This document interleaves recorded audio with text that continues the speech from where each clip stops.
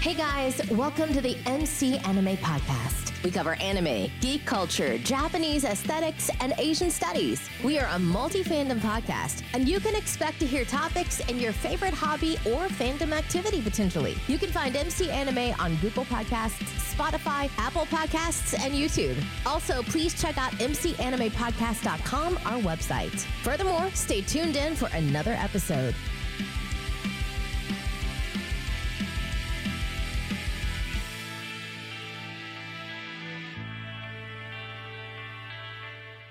Hey guys, welcome to another episode of MC Anime. MC here, and we're back with a guest today. So, Sam B, how are you doing today? I am excellent. How are you? And let me say it's a pleasure to be on your show there, MC. Not too bad. So, for the day, before we get into today's episode, Sam B, tell us a little bit about yourself, what you do, and if you have any social media that people, can reach you. All right, well, if you guys want to meet me on social media, about the only place I hang out is Discord. Okay, that's understandable. Just because social media is like, it's whatever. You know. I'm an older guy. I'm over 30. I've been doing technology for the last 25 years. When I first started with technology, we were on a 286DX. And if anybody knows anything about, silicon, then 286DX was a while ago. Yeah. But yeah. So currently I work for Dell Technologies, undisclosed location. Not gonna tell you guys where. Don't ask. But I run a field service office for Dell, and we do field R&D as well as, normal field work. And field work can be anything from your desktop PC all the way to 120 server racks at a time. Wow. All right. So that's a little bit about Sam B, what he does, potentially where you can find him. Further ado, today's episode is going to be about Dell Technology Research and Development. So how does that play out into the scheme of things as a field office administrator? Well, most of the stuff, what do you think of when I say Dell Technology is just, laptops, little desktops. They make a couple gaming PCs, stuff like that. Most people don't know that they make all kind of craziness. Like recently we made an actual engine conversion kit to convert older cars to electric engines. Oh, yeah, it's really cool. So you can take like a 1970s model, whatever, and you can convert it to an electric engine and we fill with the battery pack and everything you need. And it's literally just the kit. It's good to go from the kit, install it, and you get an electric car. is the kit cheaper than the actual version of electric car? The kit's about $12,000. Oh, fuck. So it's basically an alternative to electric car. Well, no, it's still an electric car. It's just an alternative to buying. And like let's say the cheapest model Tesla is $60,000, and you've got like a classic, Ford Mustang or something, and you want to switch it to electric, it's $12,000. Well, that's still better than actual buying a new car. Well, it's something we did. I say Mustang because it's something we did in conjunction with Ford Motors. Oh, okay. For the Ford Motor Company. Okay. That's really cool, though, because it gives you an alternative to what the actual car is, but actually converts the car into the electrical aspect, what the electrical car is. Yeah. How long will that been? You guys were working on that? Can't tell you that. Okay. So you probably development for like 6+ months, maybe 2 years out. Who knows how long? Oh, I'll tell you this. It's closer to like 7 or 8 years than it was to 6 months. But the technology for the electric car hasn't been around that long, so that's kind of interesting. The technology for electric cars has been around since the 70s. And we haven't experimented until now because it never really hit mainstream until probably 10, 12 years ago. You can blame Toyota because Toyota, brought up the Toyota Prius, and then that's kind of what pushed everybody in that particular direction. Well, there you go. So, through the advancements of technology in general, how will you specify advancement is good or necessary for the industry? Well, advancement is always good. Advancement is always necessary. I think we have to be responsible about it because e-waste is really a thing. And generation over generation, the gains are starting to go down. Like, not horribly, but they are starting to go down. It's not 3 times performance, 4 times performance anymore. Gotcha. So the performance of technology itself, it becoming smaller, it's not as... If technology is becoming more compact, then it's becoming less of what it was before. No. See, the way we started out on some huge circuits, right? Mhm. Let's say when we started, we had 120 nanometer circuits. And over the years, we've gotten the process down to where we can fit more circuits onto a single piece of silicon. That way we get more cores onto a single piece of silicon. And then the smaller process uses less energy, so you get more power with less energy used in a smaller package. The problem is we're running into it now where it's getting harder and harder to shrink the package down, because right now we're at 3 nanometers. And it's like subatomic level. A nanometer is super small, and we're at 3 nanometer processes. So if we go any smaller, we can probably get to 1 nanometers in the next 5-6 years and be all right. But that's literally chip processing. That's something that Dell doesn't do itself. Is there a certain point where it becomes so small that the technology doing is not as impactful because it's harder to work on? That's kind of where we've been for the past 5 years or so.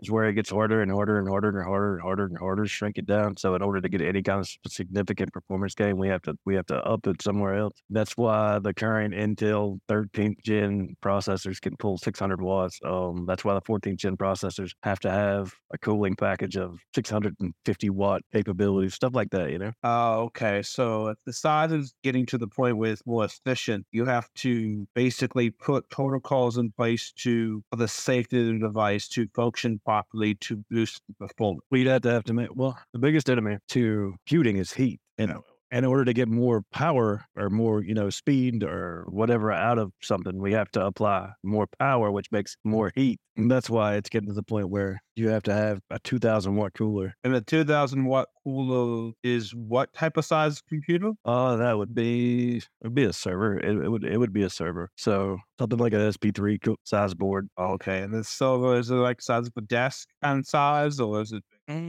Depends on what you would call a desk size normally, and it depends on the board. Some boards have 3 and 4 processors. Some boards only have 1. All right, what's the standard? 2. Normally, standard is 2 processors per board in a server, but there's 4, there's 6, there's 8. It just depends on your particular setup. But that goes into, whenever you start talking about that, you start going into like data centers and stuff, and then data center is a whole different level of computing than what most people are using. And data center and enterprise is where probably 80-90% of all computing is done. Like, let's say you got your computer, you turn it on, you play a game, all the info from your computer gets sent to a data center where the actual game is hosted, and that's where the game is actually played, and you've got 12,000 people on this one computer at one time playing a game. And that's why you would need all that computing power. All right. So with the processing power that we have for the standard versus the different models and make, how does that translate into which specific processor you need for the project you're going to use it? How you differentiate that? Really? How do I differentiate that process? It's all about workload. It's really all about workload. It's like if you're just going to play games, it depends on the game you're going to play. If you're doing some heavy compute, it depends on, what kind of setup you want, because there are different options. If you're just going to, be a large server site for just data storage, there's a whole different everything. So, I mean, you can break it down, but there's no one good formula. I mean, even my buddy at Oracle, it's his job. It's literally his job to decide what processes run on which processors on which servers. And it's really just about workload. True. Because when I decided my technology to use for, say, the podcast, while I needed to upgrade to a computer that could have the storage I needed, but also run efficiently and not be an old processing power. So my choice was a laptop. What kind of gaming laptop did you get? I got an MSI, newest version. One of the G66 Leopards? Mm-hmm. Yeah, that's a decent one. It has like 500 gigabytes, and then it has like some other storage, has good processing power. Well, the problem I think I got it for is have a standard use, but also have upgraded. Yeah, the biggest issue with laptops, no matter what the brand, no matter if it's an HP, if it's a Dell, if it's a Lenovo, if it's an MSI, if it's an Asus, the biggest issue with laptops is upgradability, because they're not built to be upgraded. Okay. So the feature in laptop being the technology of being mobile, as they say, that's the trade-in for upgradability. That's exactly what the trade-in is. You can, it's a powerful machine. You can carry it wherever you need. It's extremely mobile. 90% of the time, they're fairly efficient. They weigh less than 5 pounds. You can carry it in a bag. You know what I mean? Where an equivalent desktop would be 700 watts. It would weigh 35 pounds. You'd have to carry a package of stuff. You'd have to carry a monitor, your peripherals. A laptop is just one unit, and that's actually where the technology for laptops came about is we all needed a way to go be mobile with a computer without carrying, a Pelican case that weighs 400 pounds worth of stuff to go work on something. And then now, over the past few years, we've developed NFC devices, which are near field communication devices, tablets, stuff like that. And we use that instead of actually using a laptop or an actual desktop or anything to commute or to communicate with the servers and stuff that we work on. Now we use NFC device. Oh, okay. Because the industry I'm in is drives that we keep upgrading to new systems. So, like, for example, Food Line is a grocery store chain. I know Food Line. Hayes, and they're near me. The national program is the tablet. They use the deeper tablet powered by Android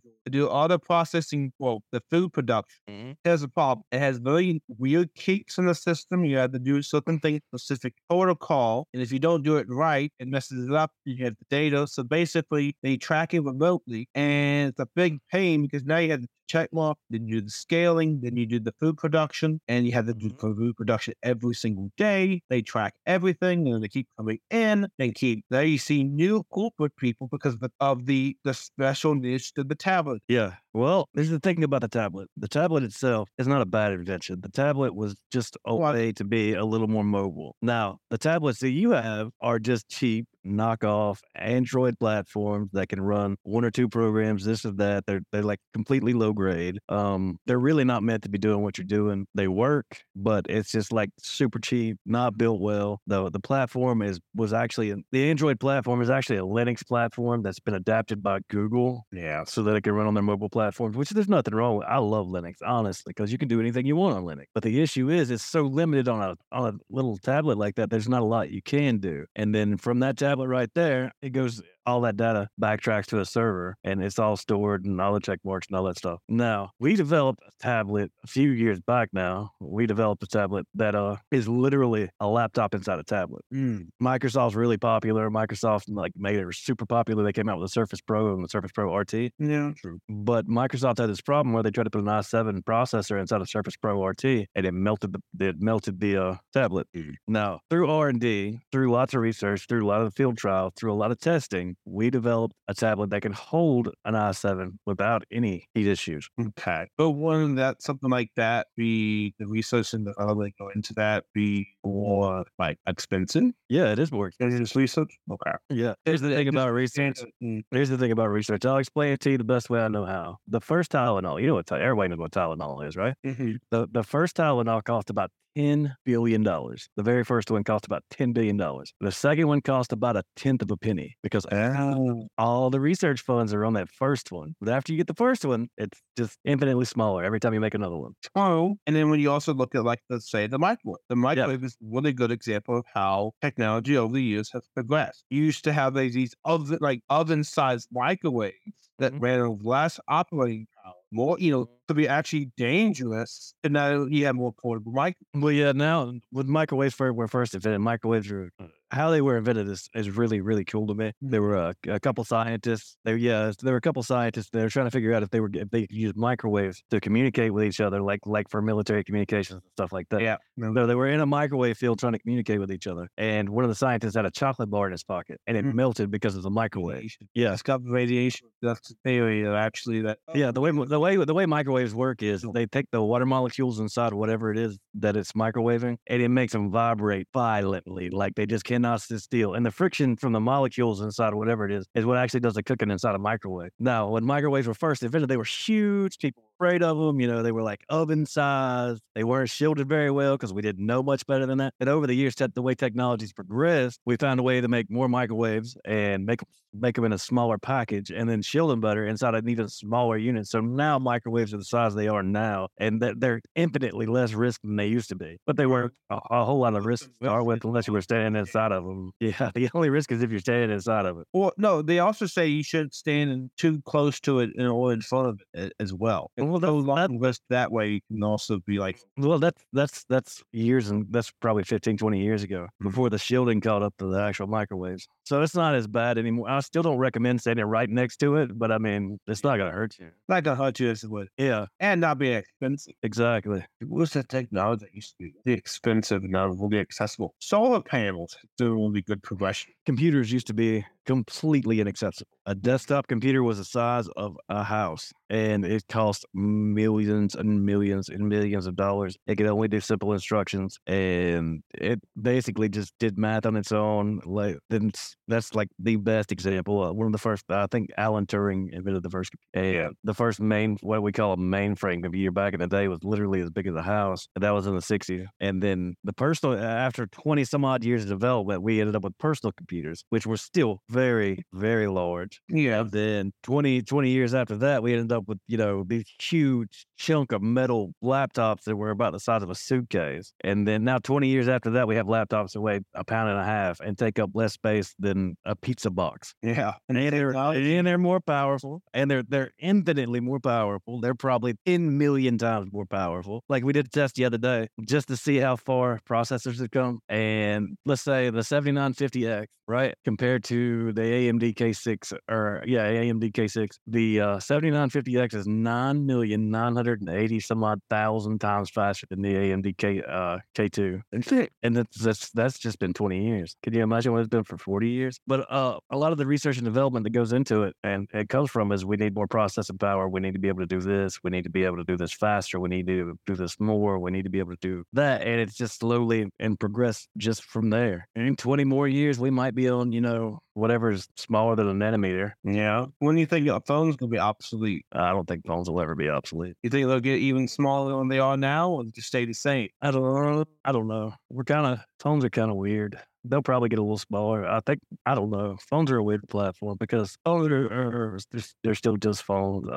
They're progressing more into like mini computers, and they're progressing. They're trying to take. There's a lot of people going toward gaming phones and stuff like kind of like late laptops. Do I think they'll ever be obsolete? No, not unless Elon Musk figures out how to make Neuralink work. I don't think phones will ever be obsolete. Well, they get to these weird graphics that you can actually like have a glass screen and now have a smaller screen size. Now it's more portable, but Like Google Glass. Yeah, something like that. But if you get to that stuff, it's more vulnerable. Not as Well, right now it's vulnerable. Right now it's extremely vulnerable. Right now it's hard to do. But that's how technology, that's how R&D works. Is right now it's hard to do. What can we do to make it better? What can we do to make it easier? What can we do to make it cheaper? What can we do to make it smaller? What can we do to make it more accessible? And these are the questions you have to ask yourself. How do we make it more functional? How do we make it just more accessible to everybody? How can we make it, instead of a want, how can we make it a need? Yeah, and I think the only progression to phones is potentially the smaller size or smaller hardware or hologram. That's the only way I think it'll be like advancing to the point where the phones we have now will be as obsolete as the car phone, because they had to cut the corners for the car phone on frequencies just for people to use the new phone. Yeah. And there's nothing wrong with the car phone.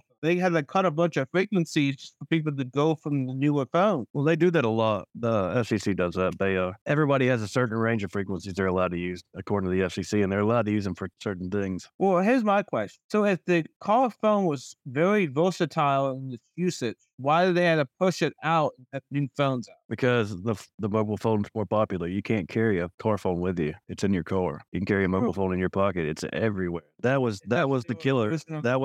That was the killer of the car phone, is the fact that mobile phones got to the point where they were cheap enough for everybody to have one, cheap enough where anybody could have one. And they're versatile enough where you would use it.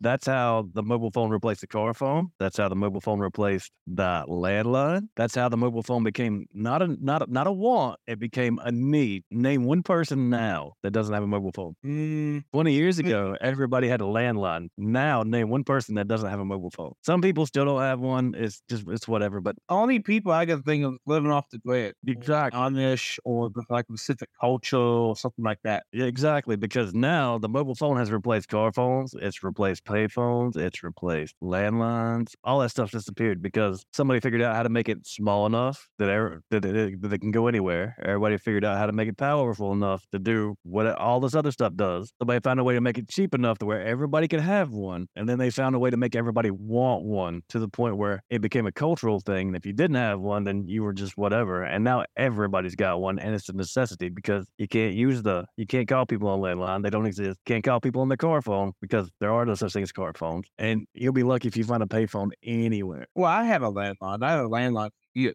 I still use it. Yeah. But I don't use it like I used to. Exactly.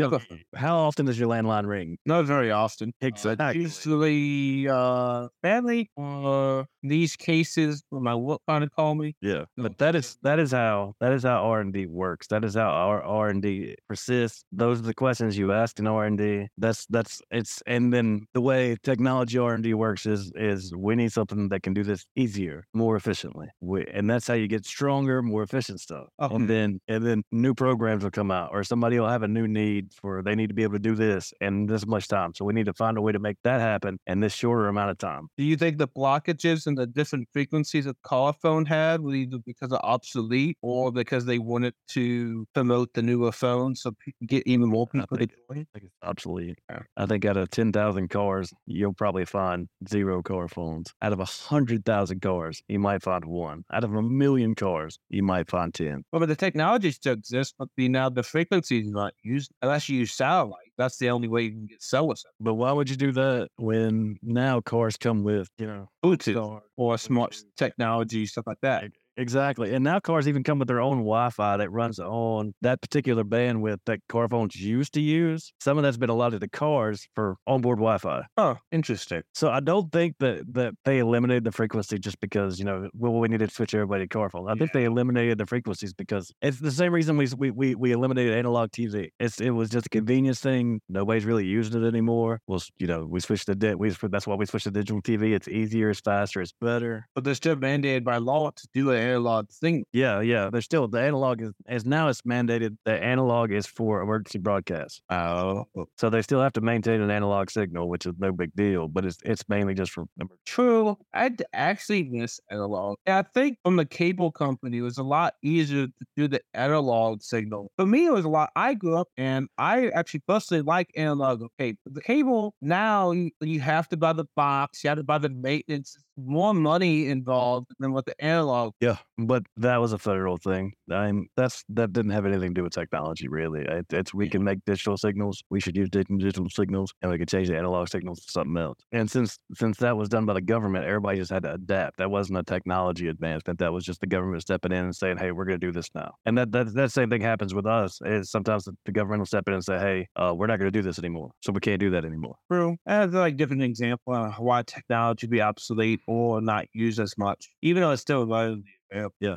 Now storage is now going from hardware to software. So you mean it's going from hard drive to hardware? We're not external device into now external memory to now like cloud based. Well, I mean, you got to remember how storage started. Yeah, I know. When storage first started, we used tape drive. Well, actually, we didn't use tape drive. We used magnetic tape. We literally used magnetic tape to start with, and 1 megabyte of magnetic tape weighed 60 pounds, and you could erase it with a magnet. You walk too close to it with a magnet, it would be erased. So we moved from that to a magnetic disc. There's still tape backups. There's literally still tape backups today.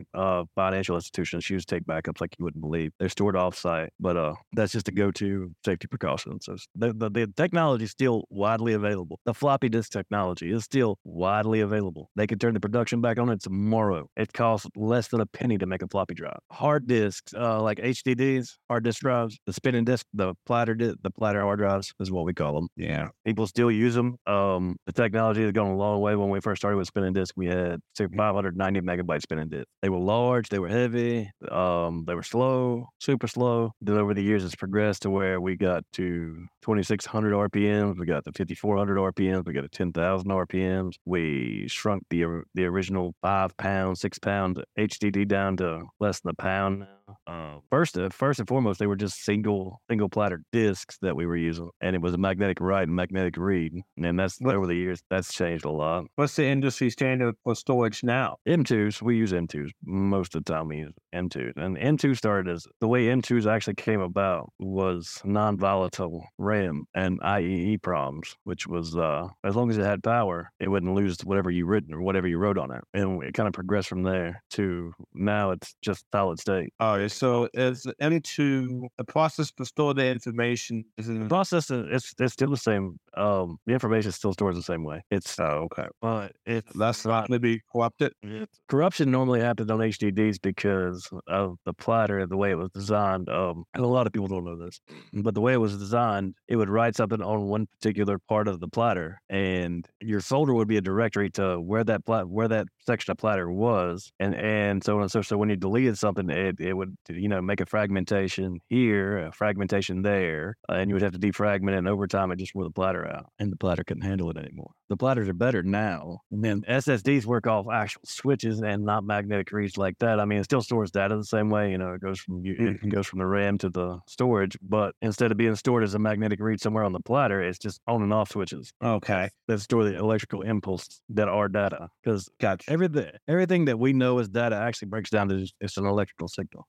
True. So what's the best? What's for, let's say, a private individual? What's the best storage for them? So standard day storage. Depends on the need. Not going to be corrupted. That's not going to be that could be lasting for many years. Well, everybody hates on the HDDs because they're just not popular anymore. But I'll be honest with you, I still like them. I think they're still viable to an extent. The best cheap storage is probably an HDD. You can get, I think it's 10 cents a gigabyte now, maybe less, 8 cents a gigabyte, something like that. It might be 4 cents a gigabyte. You can get a 2 terabyte for external hard drives, but they last a while.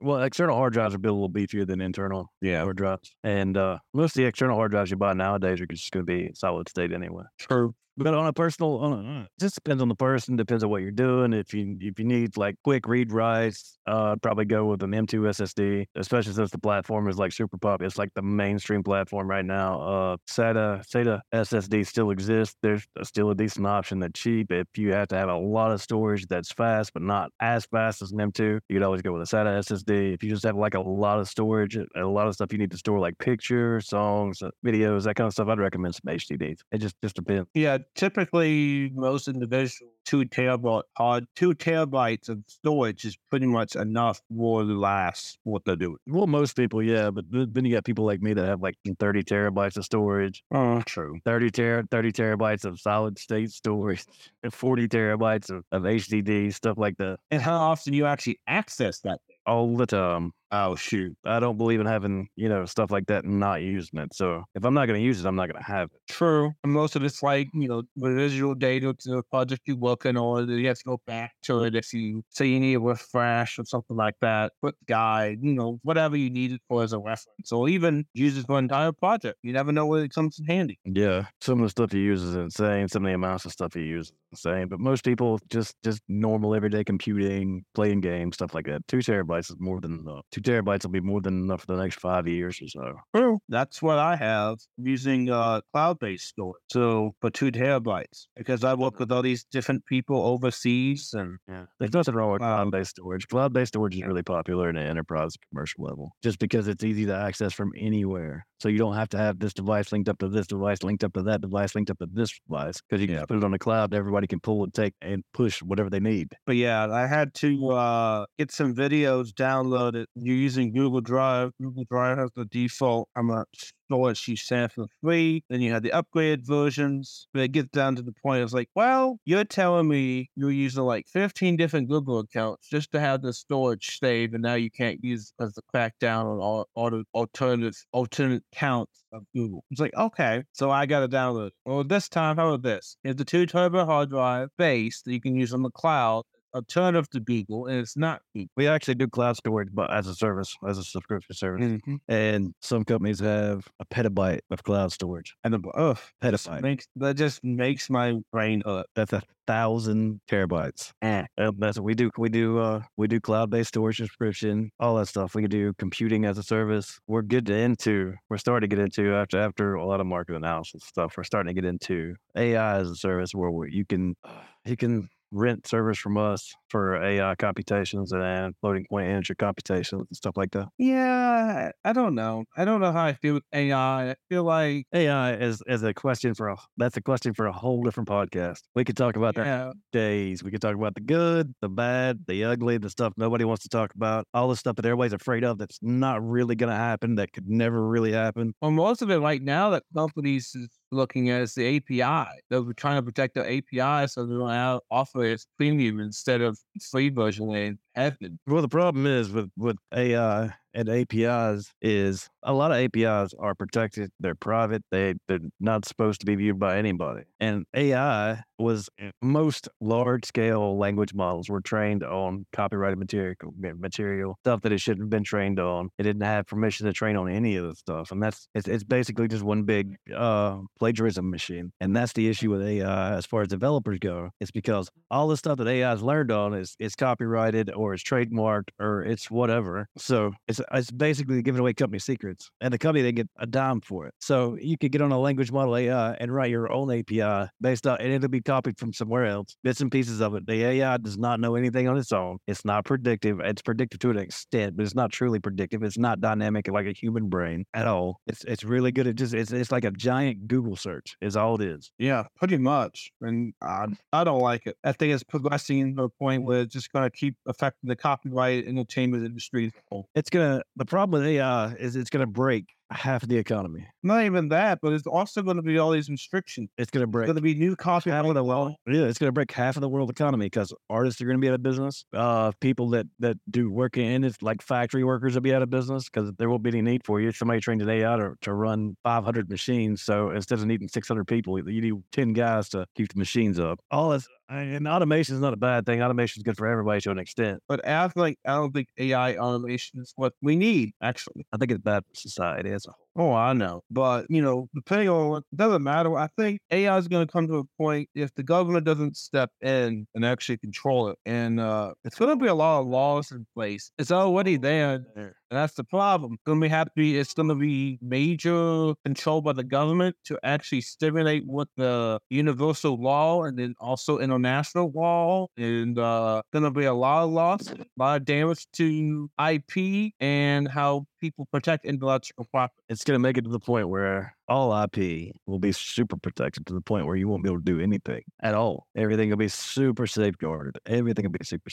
All R&D will be like, it's already behind lock and key, but it'll be like buried under lock and key. Yeah, I don't know. Especially because some countries don't have copyright laws, and copyright infringement is one of the things that they're really good at. I'm not going to mention any names like the CCP or anybody, and copyright infringement like 90% of everything they do, but it would be more widespread. It would be bad for everybody. Yeah, because it's one of the newest technologies. It's one of the newest technologies that. And the internet is the firestorm that is allowing AI to access all. Well, yeah, because over the years we've all grown dependent on the internet. So the internet's literally a wealth of information. If there was ever any extraterrestrial species out there, they wouldn't know anything about us. All they would have to do is get on the internet. They would know everything about it. Mm-hmm. Especially because we get away all the time. Is there anything that what is needed to dial back AI to point? It's not causing this problem. Oh, that's real simple. A lot of people need to get together and they need to sue the AI company. Sue every one of them because they're trained on copyrighted material. They've literally infringed on every copyright on the internet. Just sue them. Sue them for copyright infringement. The cases will be so large they'll have no choice but to shut down. Oh. No one person can make enough data on their own to train a large-scale language AI like ChatGPT. No one person can do that. It takes millions and millions of people to make enough data for that many data sets. assets. Yeah, and this sometimes might be your data. So, Well, most of the time, it is your data because whenever you sign up to a website, you agree to the terms. You don't read it. You get on Facebook, you don't read the terms and conditions. You get on Google, you don't read the terms and conditions. You play a game, you don't read the terms and conditions. You sign up you go look at a website and you agree to accept the cookies and the terms and conditions. You have no idea where your data is at because you've given it away to everybody. True. Even if you go on the internet, there's no protection of that data. You can safeguard some of it, but still could be leaked. It could do. It can be leaked. It can be sold, or whatever. And it's on you for just signing the ticket and saying, yeah, sign me up. Let's go. Go grab my phone. So what then? We're gonna have to wrap this up in the next few minutes. Okay. So we come to a closing statement. So what do you want to say about technology as a whole and Dell Technology and R&D? Technology as a whole is great. That's really that. It's great. Makes your life easy. Makes your life easier. As far as Dell Technologies, I mean, I don't really have anything bad to say. It's a good company to work for. It's a great company. Matter of fact, we'll probably have to do this podcast again just so we can get more into Dell. Yeah. But yeah, it's a great company to work for. They take care of you. They'll teach you. They'll train you. You got to have certain, qualifiers. But once you get in, it's great. R&D can't really talk a whole lot about R&D without getting in trouble. So R&D is great. You need the research to do the development, and with the research, you do the development. So they both go hand in hand. Yeah, the basis The for R&D research owner involved and the stages to develop such research is the pinnacle of the advancement of the project itself. Well, it's research and development. It's the pinnacle of advancement of humankind and civilization. But yeah, man, we're gonna probably have to do this again in a couple of days so we can get more into the Dell side and you can cut it all off for what you need to do. Dell Technology is an interesting rabbit hole to explore. Yeah. If you want, we can do another one. If you want, we can do another one just about R&D too. But we can't go into specific. But we can talk about we can talk about R&D processes and so on and so forth. We just can't talk about specific examples. We could also talk about R&D in the past, stuff that was already public knowledge and all that stuff. Yes, sir. All right. But it has been a pleasure. And like I said, set something up with me and we'll go from there. All right. Thank you so much. No problem. Appreciate it. Bye, guys. Later.